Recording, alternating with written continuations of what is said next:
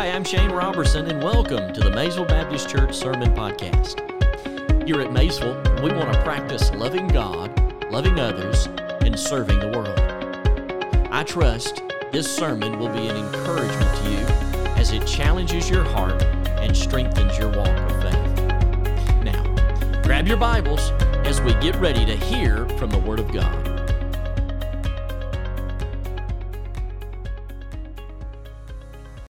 Acts chapter 15. We're going to pick up in verse number 36. We're preaching through a series of messages through the book of Acts. We started in Acts chapter 1, and we're going to go all the way through the book of Acts. And as we're looking at this wonderful book, I've kind of outlined the theme, or gave the theme this title, or the theme of the whole book. I've said that is living with biblical clarity. That's our desire, is that we be what I didn't really term it, to be honest with you. I was called this many years ago before I got here. Brother Gerald Harris said, Shane, the only thing I know to call you is a strict biblicist. And I'll take that. That's what I'd love to be known for, that he just believed the Bible. And I want to live my life with biblical clarity. And I'm inviting you to come along with me. So looking at this book, the book of Acts, there's a lot of lessons to be learned here in relationship to living our lives with biblical clarity. Today, we're going to be looking at a very unusual passage of Scripture because it comes on the heels of probably one of the most unifying events in church history.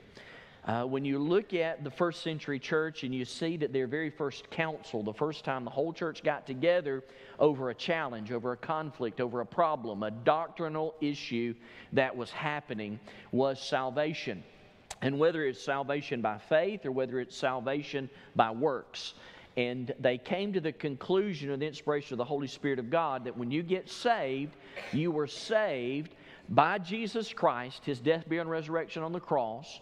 And the way that you're saved is with the activity of the Holy Spirit by the grace of God through faith alone, period. You're not saved any other way. You can't add to it. And so the church agreed upon that, wrote this big letter to all the churches there, the Galatian churches, to encourage them.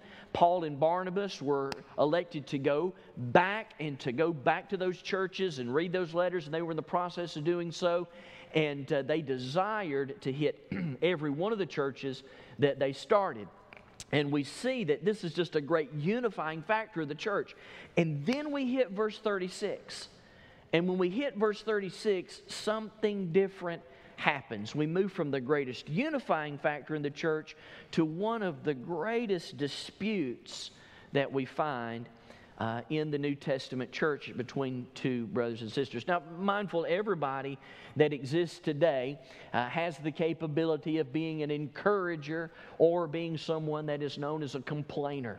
It reminds me of a story of a woman who went to her hair salon one day to get her stylist to fix her hair because she was going to Rome on a big trip, her and her husband. And the stylist that she went to was always known as a complainer. She complained about everything. And so she sat in the chair and she said, fix my hair up real nice if you don't mind, because I'm leaving this afternoon going to Rome. And the stylist said, Rome? Why in the world are you going to the dirtiest city in the world? Why would you want to go to Rome? How are you getting there? And the lady sitting in the chair says, well, I'm flying Continental Airlines. She said, Continental Airlines, that's the worst airline you could ever fly on. They got the ugliest hostess you've ever seen in your life. They're mean. They're ugly. Where are you staying? And the lady in the chair says, well, I'm staying at the Villas. The stylist said, the Villas?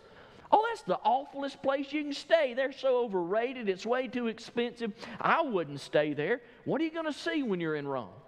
And the lady said, well, I thought we'd go see the Pope. She said, what? Are you kidding me? There's no way you could see the Pope. You can't even see him from a long distance. He says, nobody will be able to get around the Pope. You won't be able to get within a mile of him. And so she said, just please fix my hair. And so fixed her hair, and off she went.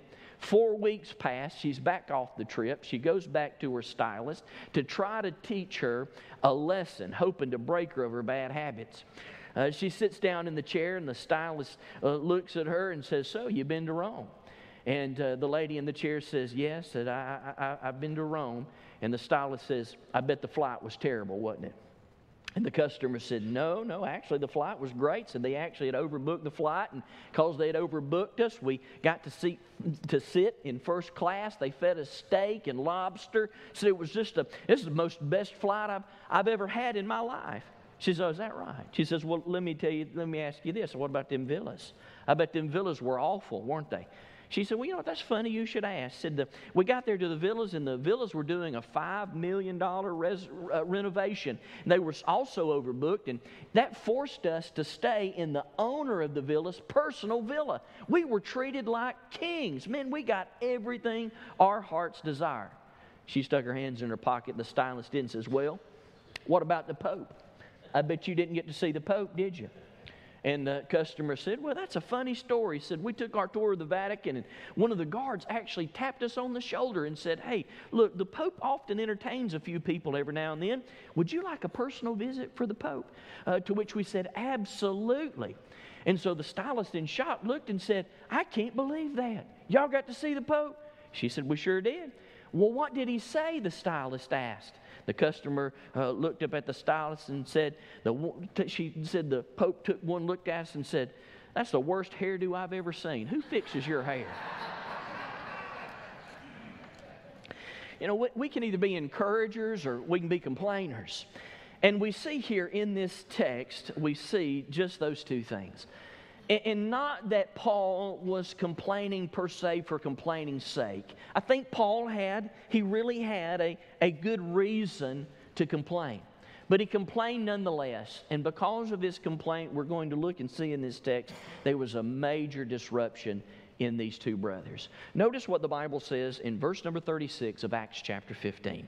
The Bible says, then, after some days, Paul said to Barnabas, now, let us go back to visit our brethren in every city where we preach the word of the Lord and see how they're doing. Now remember, they've got in their hands the Jerusalem Council's decision, and this is a great source of encouragement and unity among the churches.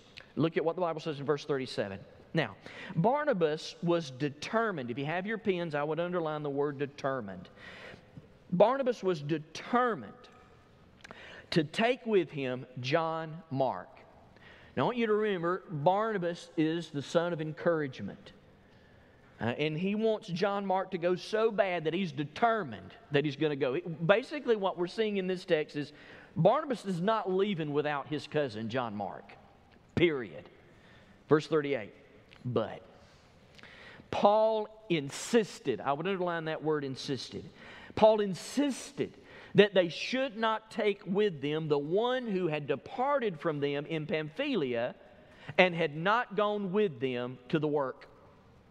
Verse 39. Then the contention became, here's what I would underline, so sharp that they parted from one another. And so Barnabas took Mark and sailed to Cyprus, but Paul chose Silas and departed, being commended by the brethren to the grace of God. Now let me say something parenthetically right here about verse 40. Verse 40 says that the brethren commended them to move forward. What we're seeing in the text is simply this, that they took this thing also before the church, and the church says this is a good thing. Paul and Barnabas should go to Cyprus, and it is good for Silas and Paul to go to Sicilia and also into Syria and strengthen the churches in that respect. And that's exactly what we see in verse number 41. The Bible says, and they went through Syria and Sicilia, strengthening those churches. So they departed because the tension was so great. So when we look at this passage of Scripture, we see that there was a major conflict. I wish that this was the only conflict that we see in Scripture, but I think it's a source of encouragement to the church from this perspective. Since the very first century church, there's been conflict in churches all this time. Nobody likes it. Nobody likes it. In fact, preachers, and I'm one of them today, they don't like to preach through this. This is one of these passages of scriptures I just wish I could skip by. Let's just go straight into verse number 1 of chapter 16. But it's here, and it's here for a reason. And the reason why it's here, I believe, is God's wanting to show us some lessons here that I'll get to here in just a few moments. There's some lessons to be learned in this scenario that we can take away and will help us in any disputes or misunderstandings or contentions that we have in our fellowship. No church fellowship is immune from contentions, especially when you have teams. And we are a team-based church, and our theme that we have here at Maysville, loving God, loving others, and serving the world, and we do that together as a church family, and we do that in segments or church family teams where we go and we do that loving God, loving others, and serving the world. Our purpose statement intentionally, there is bound to be seasons where there's contention that arises. When you look at the mission field, the number one cause of missionaries coming back home is contentions. As Southern Baptists, we have one of the greatest programs that exist in our world today in getting missionaries to and from the field. Unfortunately, the number one reason why people come off the field is because of contention. Missionaries who cannot get along.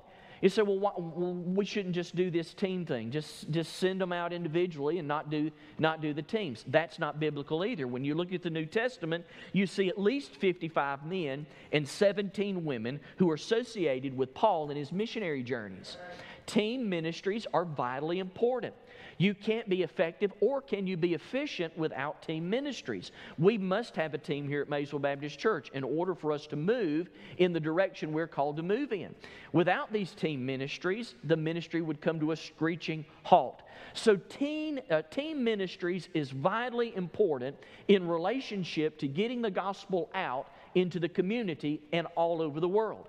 But it is the same coin when you flip it on the other side. Another face to that coin is that there will be contentions at some time over the course of this season. So when we look at this passage of Scripture, there are three things that are worth noting in relationship to the text itself, and then there are 5 lessons that I want to go through very quickly. I'll move very fast through the outline, but spend a little bit more time on the lessons themselves. So the first thing I want you to see is in verse number 36. Verse 36 gives us the context of what this passage of Scripture is talking about. Look at verse 36 again. Then after some days, Paul said to Barnabas, "Let us go now back to visit our brethren in the city where we have preached the word of the Lord and see how they are doing." We find here in this passage of Scripture the context that they find themselves in. They have just come off the Jerusalem Council. They are reading to these churches already what the council has decided by grace through faith in Jesus Christ alone is the only way of salvation. You don't have to be circumcised in order to be a Christian. You just have to have a changed life through Jesus Christ. And what a great unifying factor that is. And we see that after these days, some days of these things, Paul said to Barnabas, "I got an idea. Let's go down and check on the churches and let's just encourage them." So we find here in this text what they're wanting to do is go back to Cyprus, Pamphylia, and Galatia and encourage these churches. Paul thinks that it's a wise thing to do. Barnabas thinks it's a wise thing to do. They want to do this, but we see that something happens that disrupts the unity. Then we find this in verses 37 and 38, and I've entitled this number 2. The second thing is the clash. Not only do you have the context, they just come off this unifying factor, then you have number 2, the clash. Verse 37 and 38. They agree on the trip, but they clash over the travel companions. They agree to the trip, but they clash over the travel companions. So who was John Mark? And why was he causing these long-term gospel partners to lock horns so furiously? You might recall John Mark actually accompanied Paul and Barnabas in the early stages of his first missionary journey. We find this in Acts chapter 13. In Acts chapter 13, around verse number 5, the Bible tells us that John and Paul and Barnabas were there together, and John Mark was their helper. But if we read a little further in Acts chapter 13, we see that John Mark the helper becomes John Mark the deserter. And we see that Luke records for us here in this passage of Scripture and in Acts chapter 13, this progression of events that happen in John Mark's life where he gets scared, he's intimidated. They have to go to Perga and Pamphylia. And in order to get there, they got to go through this narrow channel that is known to be a bad place in town. I mean, there are crooks, there are criminals, people have died, they've been murdered trying to get on this journey from here to there. And John Mark gets a little bit scared and he says, I just don't think I can do it. I want to go back home to Jerusalem. And he deserts them. Paul takes this very seriously. Paul's heart's desire is the success of the mission. He wants the mission of God to be completed. He knew that that co-mission was just exactly what it means. It was a partnership with God for the mission, if you would, of getting the gospel to the whole world so that everyone that hears it has an opportunity to receive Jesus Christ as their personal Savior and Lord. So John Mark had let them down. And Paul was hurt by this so much that he said, he ain't never going with us again. But we find now, at this particular juncture, we see that Barnabas sees John Mark's growth and he wants to help. So on the one hand, you have Barnabas who wants to give him a second chance. And this really fits with Barnabas' overall character, doesn't it? Think about Barnabas. Remember what his nickname was. He was the son of encouragement. And if you're an encourager and you see somebody that has taken a fall, someone that's hurt, someone that maybe is not as spiritually mature as they used to be, but they have matured and grown up a little bit, you want to try to give them a second chance. This is Barnabas. Barnabas was a man of another chance. Isn't that just like God? God is a God of another chance. Thank God that He always gives another chance. We find that He gave Saul another chance. In fact, when we look at and think about Barnabas' history, Saul, when he first came to Jerusalem after he was saved, all the believers, remember, they were reluctant. They didn't want Paul in their presence. They would say, man, Paul, ain't no way I want him here. That joker's crazy. He may be lying to us for all we know. He may come in here and draw his sword and cut all of our throats. There's no way we want Paul to come into this place. That's what the disciples were saying. Who was the only one that came to Paul's defense? Barnabas. Barnabas was the only one that would come to Paul's defense and say, look, guys, he really, truly is saved. And I'll tell you how I know he's saved. Look at his life. He's not the same man he used to be. And I can almost hear the disciples looking at Barnabas and going, man, you sure do have a lot of faith. Because just last week, that man was killing Christians. He was dragging them out by the hair of the heads in these New Testament churches and these churches. We just don't understand how you can see this guy as truly being saved. There hadn't been enough time in his life to look and see that he's matured. Barnabas says, look, I know that he's changed. Give him a chance. So Paul would not even been able to have the relationship with the disciples that he had it not been for Barnabas. But on the other hand, when you have Paul who does not want to take chances, where Barnabas sees to encourage John Mark, Paul, again, wants to protect the mission. Paul simply says, look, Barnabas, we need to be able to trust the whole team. We can't trust John Mark. You know how dangerous this can be. You know what kind of stamina is required in order to get through Pamphylia. You know on the way there's going to be death threats. You know that they're going to try to kill us. You know that we're going to have our lives threatened.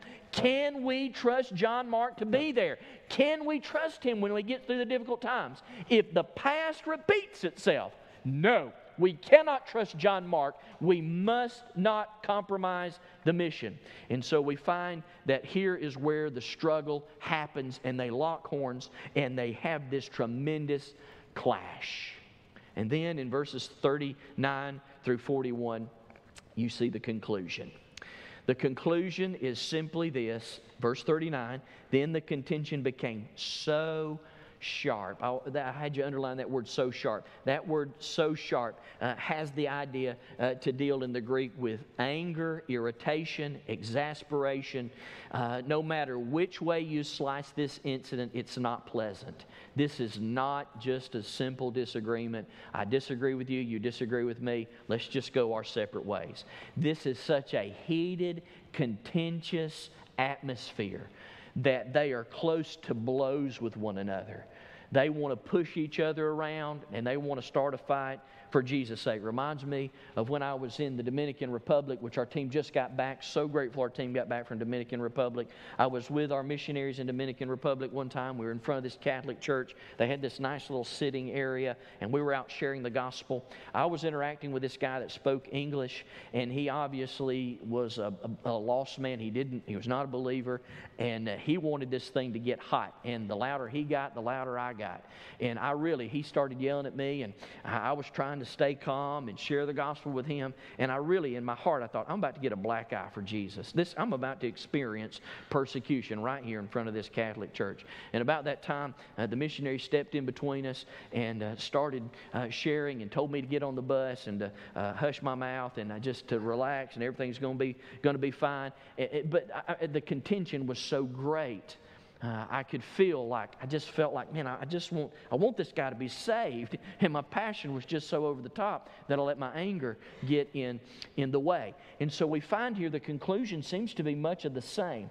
This irritation that they had, no matter what they were saying, they just could not get along. And it reminds us that Paul and Barnabas were human beings. Because if I was to take a survey day, and I don't want to, please don't raise your hand, but if I was to ask who in here has never in their life gotten angry? Well, nobody. Everybody would raise their hand. If we didn't, our spouses would lift our hand up for us. Because we do. We struggle with that in this world that we live today.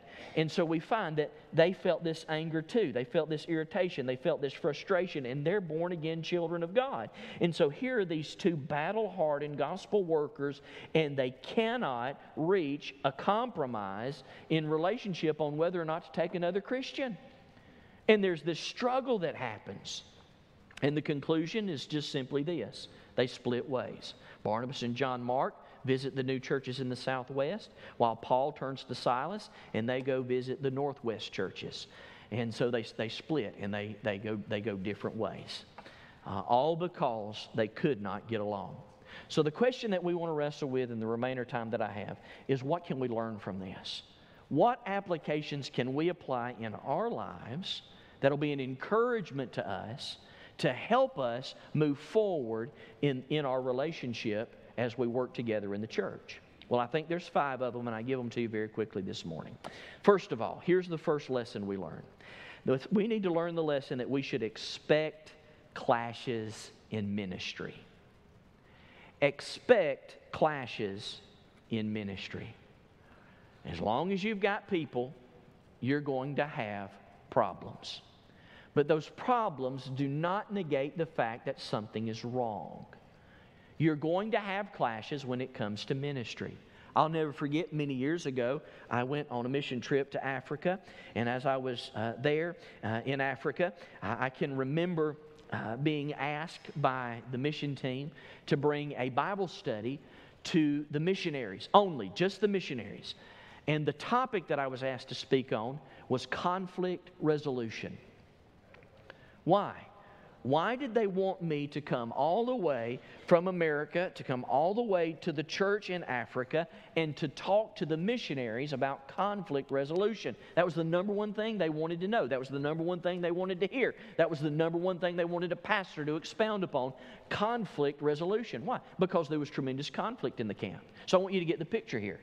Here's a camp in Africa. They've got about 4 couples, missionaries, that are living together, 4 Christian couples living, Southern Baptist couples, enjoying ministering together, loving the people that they're ministering to, but behind the scenes, they can't get along with each other. And they need somebody to come alongside and help them with this conflict that they're having in the congregation or in their ministry team. Brothers and sisters, the same is true here. we should expect clashes in ministry. It doesn't mean something's wrong with our congregation. It doesn't mean that there's something wrong in your department. It doesn't mean that there's something wrong with you. What it means is that there are conflicts that happen in regards to ministry, and in order for us to move forward, we have got to check ourselves and make sure that we're right with the Lord and we're right with each other. One of the things that's missing today in our culture is civility. We are suffering from a lack of civility. It is impossible to disagree with someone in our culture today and them not get so irritated and mad at you that they hurt you, or they want to hurt you, or they desire to hurt you. I've never before seen a culture that has decayed in such a rapid space or place as I had the United States of America. I'm telling you, Jesus Christ is the unifying factor, and it's not a sin to disagree with someone. What is a sin is to act upon that disagreement in the form of bitterness and hate and try to hurt someone because they don't agree with you. We need civility back in the United States again. And we see here in this passage of Scripture, when it comes to these clashes that we expect to happen in ministry, we also expect for civility to rule in the Word of God. Number two, not only should you expect clashes in ministry, but there's a second lesson that I think we need to learn here in the text. And that second lesson is this: spiritual maturity does not erase personality differences. Oh, hear me out, because there's a lot of personalities in our congregation. A lot of personality. Thank God there's a lot of personalities. I'd hate for all of you to have the same personality that I have. It would be so boring. Thank God for the personality that God gave you. Unfortunately, we're often naive to think that we're all just spiritually mature. We would never clash with one another.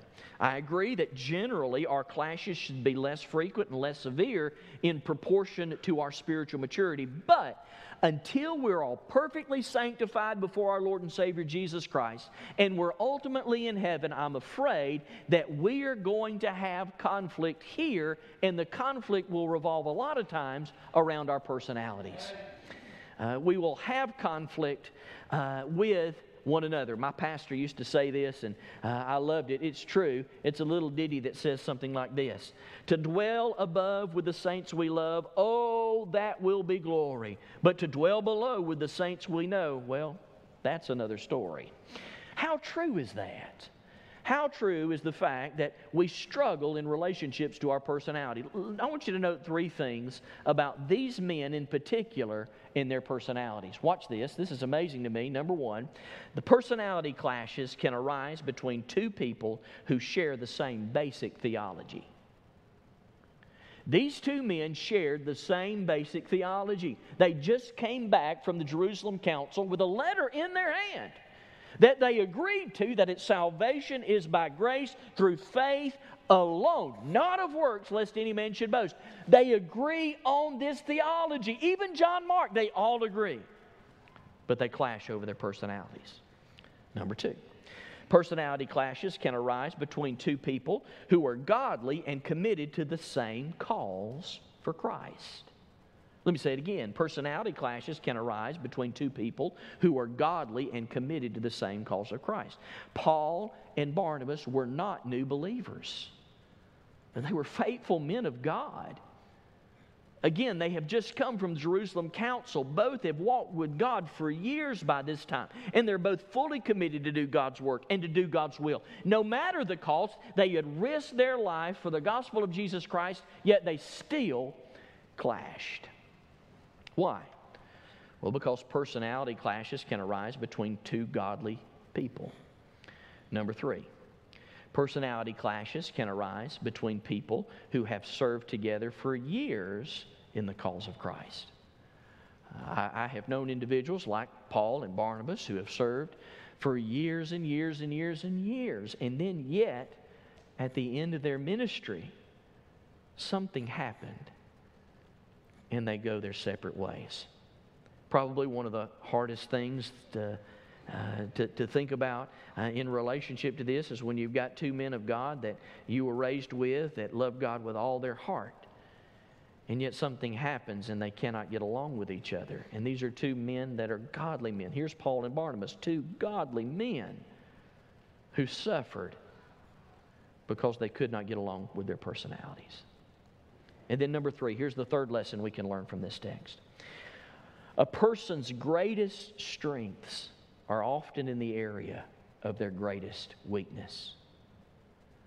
When you look at this passage of Scripture, you can't help but think about Paul's strength. When you see the text and you think about what has happened there in Paul's life and in Paul's relationship with God and with Paul's relationship with Barnabas and John Mark and all these things, you see Paul's greatest strength was his resolute commitment to follow Christ no matter what the cost. I'm telling you, when you look at Paul's convictions and you see that his determination to get the gospel out and him taking the commission that God has given to him and say, I want to be part of this commission, I am co-missioning with God. I'm ready to go. It didn't matter what you could do to Paul. You could throw him in prison. You could hit him with rocks. Whatever. You could not stop him proclaiming the Word of God. As a matter of fact, here he is now in this text. He says, let's go back.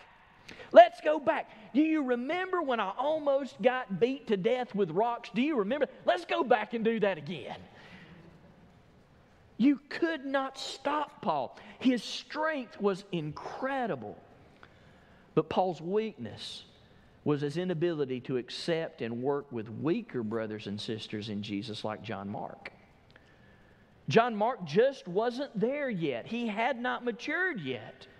But there has now been some time that has passed in this first missionary journey where John Mark is obviously showing signs of spiritual maturity, and now he's ready to go. Barnabas sees that, and Barnabas says, let's take him. And Paul says, no, we're not going to take him because I'm more concerned with the mission than I am the man. And that could be a weakness. And later we find in Scripture in Philemon chapter 1 verse 24 and also in 2 Timothy chapter 4 verse 11, we'll look at that here at the end, we find that Paul realizes his weakness and he tries to get that thing right. But then you can't ignore Barnabas' greatest strength. We know he was an encourager. His ability to encourage the faint-hearted and to help the weak. He was a champion for the outsider. If you were the underdog, he was for you. He pulled for Auburn every Saturday. Just making sure y'all were still with me. And Florida too. He pulled for them too. But Barnabas' greatest weakness was this. Barnabas had the possibility of erring on the side of weakness when it comes to taking a stand. He was so gracious and so encouraging that Paul mentions in Galatians chapter 2 verse 13 that Barnabas was in the wrong when he was siding, if you would, with the Judaizers and not eating with Gentile Christians. Paul rebukes him in Galatians and says, look, man, I know you want to be grace-filled to those Judaizers. I know you want to see them come to a saving knowledge of Jesus Christ. But you can't walk them into heaven holding their hand. You've got to take a stand. And you are hurting the church of Jesus Christ by not eating and having fellowship with the Gentile Christians. They're saved too. And so Barnabas had this weakness, if you would, of letting this weakness overtake him and moving over into the realm of being so gracious that he tolerated sin. That's not right either. So the lesson is, know yourself. Know what your weakness is, because your greatest strength could be your greatest weakness. And we know that in regards to these two men, a man who is strong in discernment can easily become judgmental. That's Paul. And a man who is strong in accepting others can easily err by tolerating serious sin or doctrinal error. That's Barnabas. And so we walk away from these two men in simply knowing this, that a person's greatest strength are often in the area of his greatest weakness. And then number 4, here's the fourth lesson we learn. God uses imperfect instruments in His service. God uses imperfect instruments in His service. You cannot find two more godly men, two men that are more dedicated to the service of Jesus Christ than Paul and Barnabas. And yet here they are, clashing with one another. But then again, watch this. When you look back over the Scriptures, do you not find this to be a common theme? Think about it for a minute. Noah, the Bible says, was the most righteous man on earth. And yet, after God's deliverance through the flood, he got drunk and shamefully exposed himself to his son. Think about this one, Job. Job was the most righteous man in his day, and yet he wrongfully contended with God for afflicting him.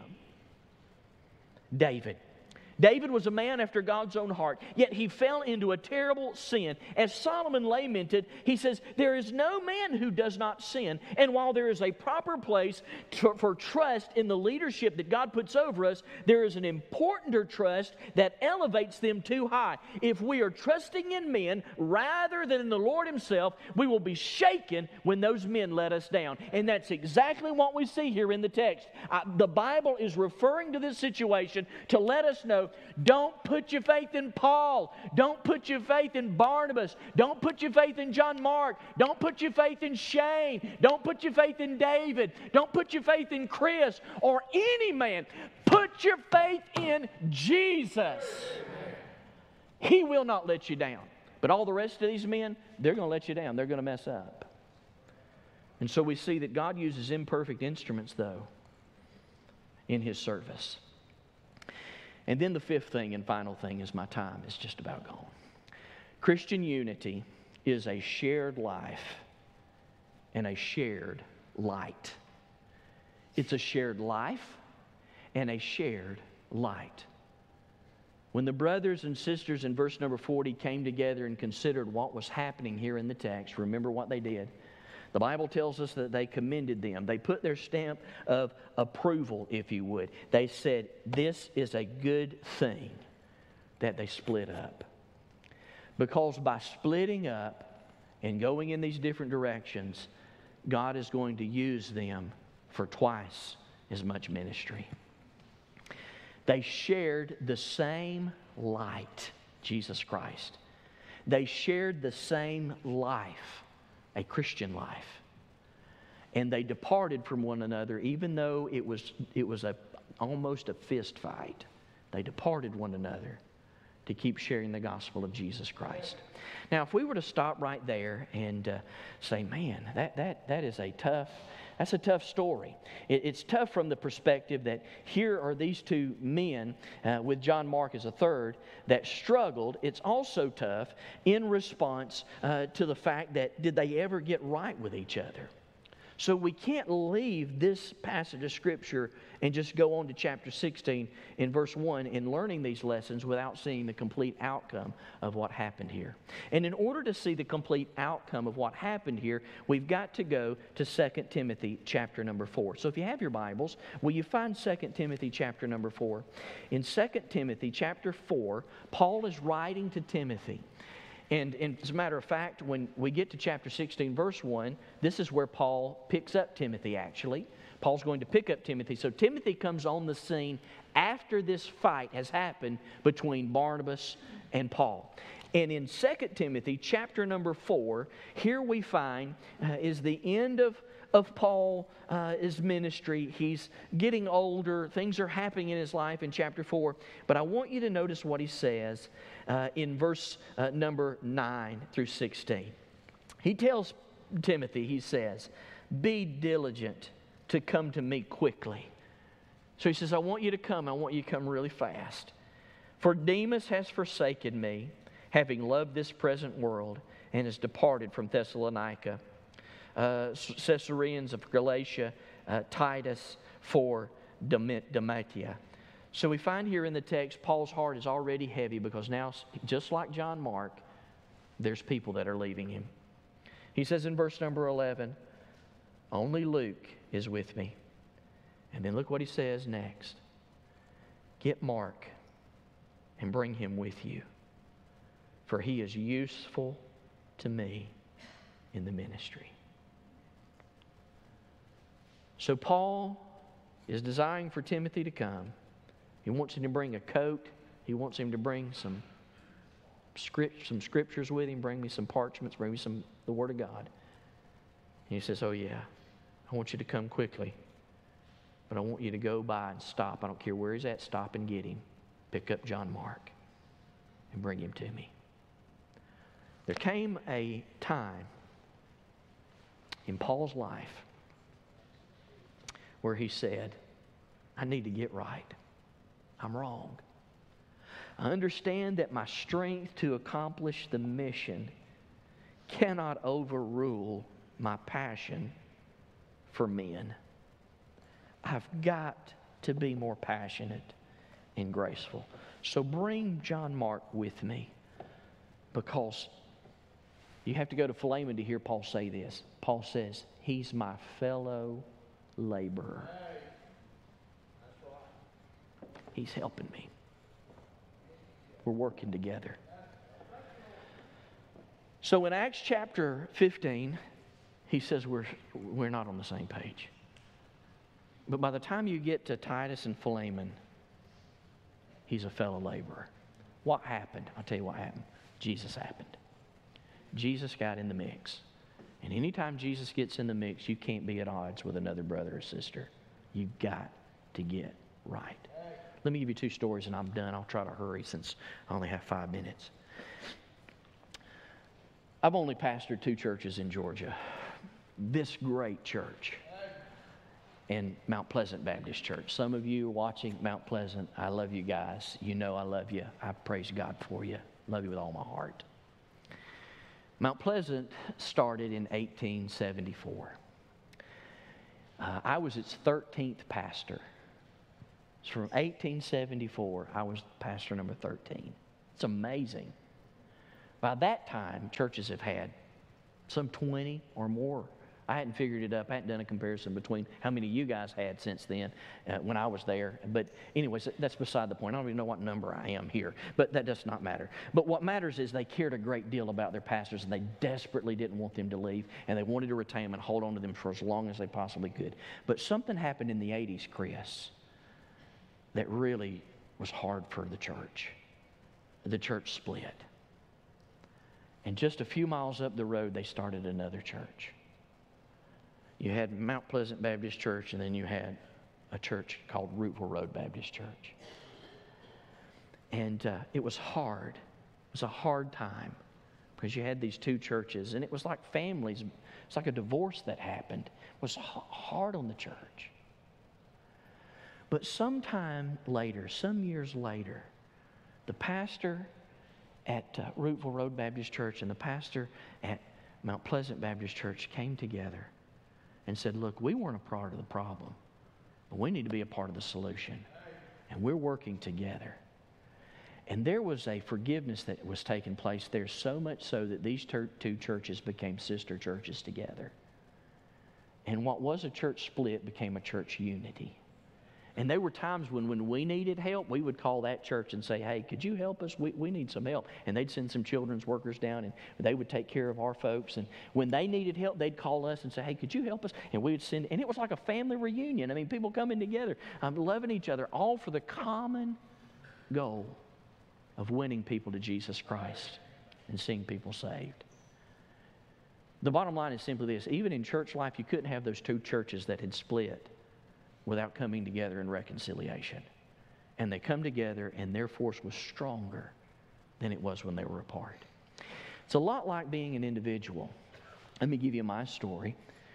When I was born, February 7, 1974, my dad, Robbie Robertson, signed his name on my birth certificate.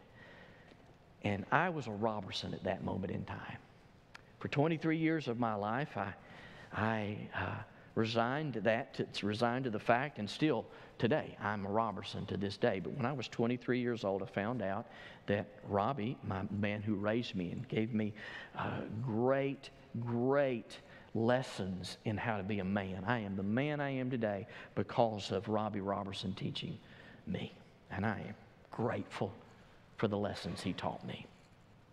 I was saved as he raised me when I was 14 years old. Thank God for Robbie. But when I was 23 years old, I found out that he was not my biological father. I'd asked questions my whole life. I mean, what's wrong with me? Why don't I look like Dad? I got a brother that's 4 years younger. We're as different as daylight and dark. I mean, you talk about there can't be 2 more different people than me and my brother. We share the same mother. We didn't have the same father. We were 2 firstborns living in the same house. A lot of contention, a lot of fighting, a lot of difficulties, him being 4 years younger than I was. So when I found out, when my mother decided to tell me, I had just moved to Georgia. I'd been here 3 months, and I was serving as a youth pastor. And, man, that rocked my world. It shattered me, Connor. I'm just telling you, man, it ruined me. When my mother shared with me that Robbie's not your biological father, when she told me that, all I could think about was 23 years of lies. And at that moment right there, I got so mad at my Christian mother, my Christian father, my Christian aunts and uncles, my Christian grandparents. I was so angry with them. I quit ministry. I just moved to Georgia and I said, I'm out of here. I'll go dig ditches. I mean, seriously, I'm telling you, I'd do whatever. I just didn't want to have to stand in front of folks like you and be a hypocrite because I hated them. You understand what I'm saying? I hated them. I went to my pastor and I said, I'm done. I'm going to turn in my resignation. And I said, I've got to quit. I'm sorry. Thank you for the opportunity. I really appreciate it. And Doug knew one of the greatest mentor a young man could ever have in his life, and I had him. He looked at me and he said, I don't think I'm ready to take your resignation yet. I said, well, I'm done. He said, I don't think you are. He said, I think you're hurt. Here's what I want you to do. I want you to take some time off. I'm going to give you some paid time off. And I'm not going to tell you how much time I'm going to give you. You got from now until Jesus comes back. But you ain't quitting. You go figure out what God wants you to do. You're a God-called man. I know He's not calling you to quit. Good luck. I love you. I walked out of there. I was bum-puzzled. I'm like, I can't even quit. Does he not understand I don't want to do this? And so I got in the car. Now, this is back in 1997, 98, during that season, where WWJD was a big deal. You know, everybody had their bracelet, WWJD. What would Jesus do? So I got in the car, and I began to think, what would Jesus do in a situation like this? What would He do? And I didn't like the answer I got. I didn't. Have you ever been mad and just want to be mad?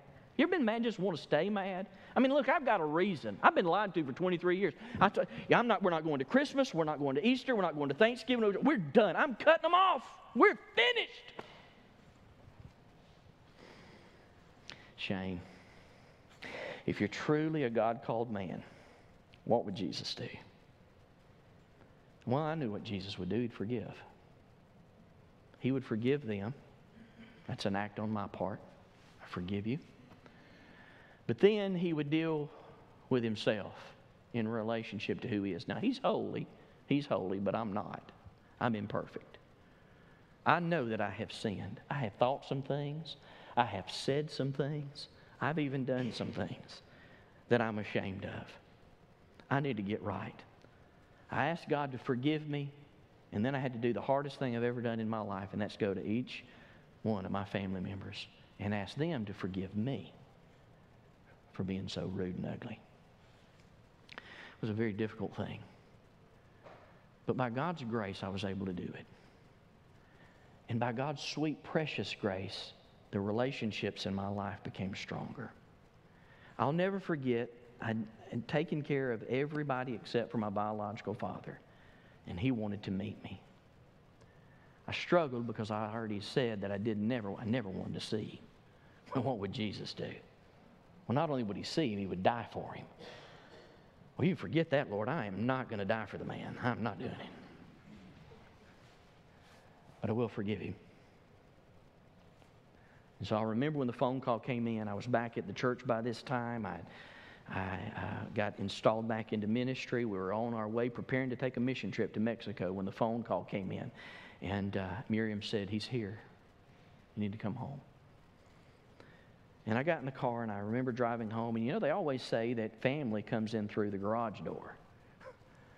Well, I was so messed up, I couldn't even go into the garage. I went around to the front door. I mean, I thought I was a stranger walking in my own house.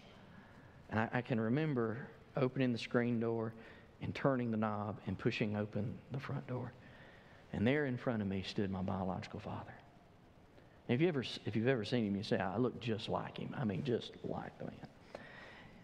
And he throws himself on me and puts his head on my shoulder and he says, will you forgive me? I'm sorry. I've received Christ as my Savior. I'm a Christian. I can't live like this anymore. Will you forgive me? And in my heart, I'm like, no, wait a minute. You can't do this. It's my turn. I got to ask forgiveness. You can't be asking forgiveness. I got to be asking. And little did I know, God was working on both ends. I said, yes, I do forgive you. Will you forgive me for hating you? And God restored a relationship that even yesterday, at the graduation of my son, high school graduation, I can't tell you what happened in my heart when I looked up and saw my dad, Mark Osborne, my biological father, coming down. And he came and he hugged me. And he said, I love you. I'm so proud of Garrett. And he loved on my son. I wonder if that's the way John Mark felt the first time he saw Paul when their relationship was restored again. Paul said, he's my fellow servant. So here's the lesson. Overarching theme of this lesson is just simply this. You can't be right this way with God and be wrong with somebody this way. You're going to be miserable. You can, don't get me wrong, you can do it, but you'll be miserable. I mean, you will be miserable. In fact, some of you here today that are here today, first service, second service, third service, this is one of the reasons why you're so depressed and are hurting so bad in your walk with Jesus. You're miserable, and it revolves around what would Jesus do. So you don't know the hurt and the pain. You're right. I don't know your hurt and pain. I don't know the size of your scar, but I know the size of my scar. And I know the victory that comes from surrendering to God. And by the way, I just want to say this. Whatever hurt you're going through pales in comparison to the hurt that Jesus suffered on Calvary for you. And so I challenge you today to exercise forgiveness. Paul did it. Barnabas did it. John Mark did it. And the ministry continued for the glory of God. Could we bow for prayer? Now that we are ending with the thought of forgiving others as Jesus has forgiven us, I want you to think about it just for a minute. Is there anybody in your life that you need to ask forgiveness from? It's going to be the hardest thing you're going to ever do in your life. Now, I'm not telling you to do it. I'm just asking you, friend, what would Jesus do? That's what I'm asking you to wrestle with. What would Jesus do?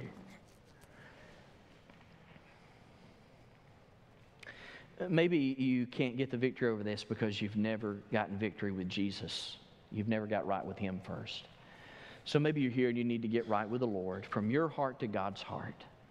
If you want to get right with the Lord, would you say something like this? Would you say, Lord Jesus, I know that I'm a sinner. And I ask, Heavenly Father, today that you'd forgive me of my sin.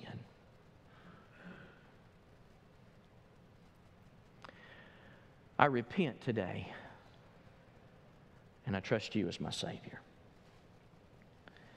Thank you for saving me. I'll live for you. Now, Lord, I pray that you would help me to get victory over the bitterness and anger in my life. Help me to forgive others as you have forgiven me. In Jesus' name, amen. I want you to look right up this way. Maybe you're here today, and maybe the best of your ability, you prayed that. I want to welcome you to the family of God. I want to encourage you to grow in your faith. I want to help you grow in your faith. If you prayed to receive Christ today, as you exit through these doors this morning, right there on the left, we got a connection room that we have for you. We'd love for you to step in there. We got some material we want to give you just to say, welcome to the family of God, to help you to grow. Pastor Chris will be in there. He'll be glad to say some words to you, welcome you. Maybe you're here today and maybe you'd like to join our church. Maybe you're praying about that. I'd love to pray for you. If you're praying about joining this fellowship, we had one join last hour. Praise the Lord. We're so excited about that. But maybe that's you today. We'll invite you to come. Or maybe you're here today and maybe you just need to spend some time praying. The altar's always open. We haven't put the physical altars back in here yet. We're going to do that here pretty soon. But we do have the steps. And we'd love for you to come and pray at the steps at any time. Whatever your need, we're here for you. I'll be here up front. I'd love to receive you. Could we all stand? As we stand, Father, Have your way in this invitation, I pray. In Jesus' name.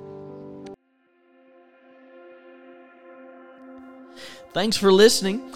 As a pastor, my primary concern is your eternity. The Bible says in 1 John chapter 5, verse 13, that you can know where you will spend eternity. I would love to connect with you and talk more about your walk of faith.